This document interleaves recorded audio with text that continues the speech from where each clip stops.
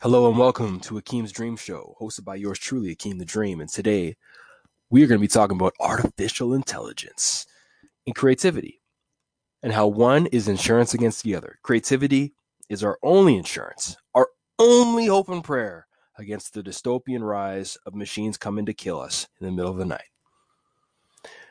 Dystopian means bad future or a future that is not good for us. Utopian is obviously the opposite, right? So you think about computers and their ability to think intelligently. Well, you have two different kinds of intelligence, right? When it comes to computers, anyways, you have general intelligence, and you have biological intelligence. Okay, were you trying to sound smart? I'm not smart, okay? I'm just gifted. No, I'm just joking. But we have some things to think about. So, artificial intelligence, what does that mean? Artificial intelligence is machine's ability to think intelligently. Now you have different kinds of intelligence. People will tell you it's not just about IQ, right? You have artistic intelligence, you have mathematical intelligence, you have musical intelligence, you have perceptive intelligence, right? Perhaps there's people skills intelligence. I might just be making this up as I go, but I feel like that sounds like it makes sense. In other words, there's more than one ways to be intelligent. So it's a very robust, very over encompassing word, which is why I think people kind of ignore it or brush it under the counter or feel like they know it when someone says, "Oh, AI, the rise of AI." And we're not talking about Allen Iverson here for all you hoopers. We're talking about artificial intelligence. What does that mean? Is it scary? So, this is interesting. Artificial intelligence. The I think of intelligence in a lot of ways, but depending on what your intelligence is based in, I think it's the ability to anticipate, the ability to forecast, the ability to see things coming before they get here.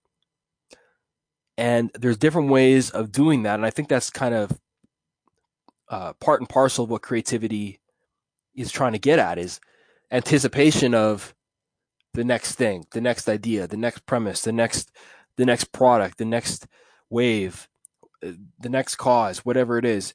It's the ability to think creatively, but you're anticipating something.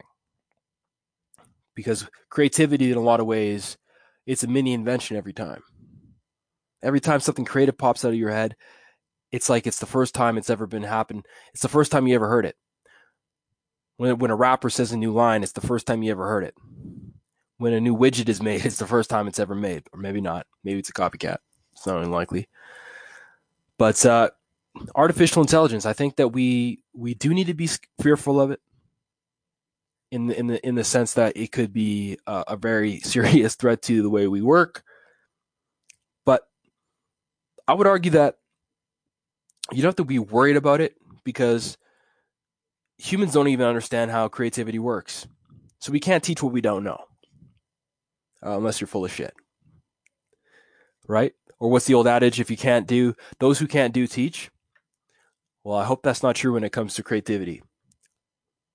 But some of us are creative. So artificial technology, artificial intelligence, the ability for computers to think, to anticipate, to make calculations, right? To to to have a thought, to have contemplation, to have reflection, to have perspective. Could you imagine a computer having perspective? I mean, there's a million cartoons about this, but it's like your laptop or your phone suddenly getting a conscience. If your iPhone got a conscience, it would hate you.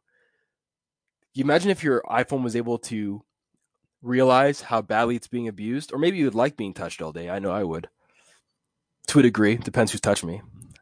But artificial technology, artificial intelligence, AI, it's it draws upon a lot of fields, right? You're thinking about computer science, information engineering, you have mathematics, even psychology and linguistics, like languages, and even philosophy. I'm not sure that computers can be philosophical, but it's all these fields intersecting. And artificial intelligence, because it has access to the internet in a lot of cases, it can draw upon all these fields of human endeavors and human thought. And it's all there just for them to compute. And their CPU is ramming up at such a high level because there's no fog there, right? Yeah, all these computers, they don't have all the great stuff blocking their pathways. all the good stuff. That's helping them blow a circuit. Whereas as humans, we have all the good stuff, right? We have booze, liquor, sex, drugs, TV, distractions. The list goes on and on. Computers don't have any of those things. Short wiring their circuits, they can just fire. Boom. They think quicker. But because we don't understand how creativity works, we don't have to worry about AI defeating us. The idea that robots will become so smart that they'll end up ruling us, I don't want to say it's impossible, but it's not going to happen in my lifetime. And if it does, I hope that this show is around so that people can remind me how wrong I was. And then we have the other things like ethics. Can a computer be smart and ethical? Just like, will it know how to make right from wrong? And what does that even mean, right from wrong? It's like giving somebody the ability to think intelligently without giving them ethics is it really could be the doom of us, the end of us. I remember, I think it was Bill Gates who said, it was Warren Buffett. He said, I want somebody who has lots of energy, is highly intelligent, and has lots of morals. Because if you don't want somebody who's highly intelligent, has lots of energy, and has bad morals, because you'll just you are training your destructor. So you could almost argue that beyond intelligence with these machines, their ability to think, to have morals or ethics, in whatever traditional or cultural context you want to frame that, is as important as them getting smarter, which we should probably think a lot about, which is what I think a lot of the mainline debate is centered around is, what does it mean for these things to get smarter? Artificial intelligence, machine learning, it could mean the end of the human race if we're not smart. But back to my central argument regarding creativity. So do we have to worry about artificial technology when it comes to our employment, artificial intelligence when it comes to our employment, when it comes to our ability to earn? And for people who do unskilled labor or tasks that are repetitive, I would say, hell yeah. I mean, if you're a cashier, you're seeing your job being replaced already. If you're at Walmart or you're at Superstore, or you're at Costco, and you're leading people, and I've no disrespect towards anyone who works in retail. I'm just trying to be objective here. But if you work in those industries, let's say Costco, for example, and you lead somebody to a checkout till, you're leading them to your replacement. You're leading them to the person who's going to take your job. It's like, hey, come out to the self-checkout. This is the computer that's going to replace me.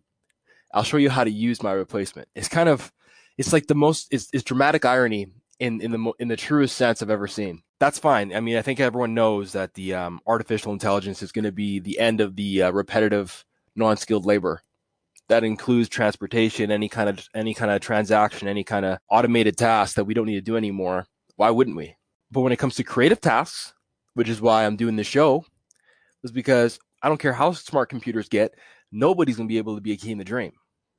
I mean, that's a fact. That's a damn fact, baby. Nobody's going to spit eloquent like a silver-tongued devil, smooth operator, late FM DJ voice like I am right to you right now. No computer's going to be able to do this. So your only insulation against artificial intelligence, should it get that far, should it get that advanced, is to do what only you can do. Be yourself. Whatever it means to be creative for you. Because that can't be duplicated. That can't be replicated. That's facts. You can take that to the bank and check it. Send me 10%. A lot of the artisans of the world, your painters, your musicians, whatever you think you can do, that is your biggest protector against artificial intelligence, because we don't even understand the creative process ourselves.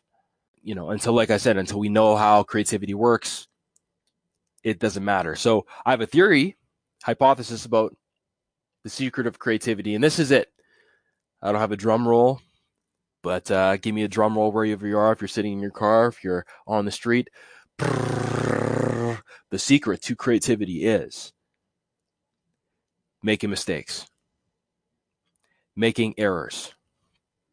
Let me ask you this question. How many bad ideas have you had in the last week, month, or year? Because if you're honest, it's probably not that much. It's probably not that many mistakes. Probably not that many bad ideas. Because I would argue most people aren't that creative because they don't make enough mistakes. They don't have enough bad ideas to get to the good ones. If you really want good ideas, write down 10 ideas a day as a practice. Most people write down their journals or how Becky or how Johnson treated them that day. Start writing down ideas. It could be a pig farm for I don't even know. See, that's just an idea right there. A pig farm. Start a pig farm. Or it could be you create a new board game or something. It doesn't matter what it is. But if you have enough bad ideas like that, it's only a matter of time until your supercomputer, which can do what computers can't, which is think creatively, will churn out something creative. Your subconscious will pump out something beautiful. Thinking logically, correctly, and exactly, like artificial intelligence can do today, like Siri, like computers, like your calculator, they think logically, correctly, and exactly, and that's fine. But if you think that way, you won't attempt things that don't have a high chance of success, which is exactly how you get from bad ideas to good ideas. Attempting things with a high failure rate is illogical, which is why machines will likely never get to the cream of the good ideas. So my equation for you nerds out there, is I times F squared. Idea times failure squared. Ideas, bad ideas, times the amount of times those ideas fail or are bad squared. So you want more creative thoughts, you want more creative energy, have some more bad ideas. Because I don't even think it's artificial. I think it's natural the way computers are thinking because we created them. Humans created computers. Humans create humans, that's natural. Humans create computers, that's artificial, please. Just because it didn't come out of a woman. Just because a woman didn't give birth to it. But hey, maybe that's coming too.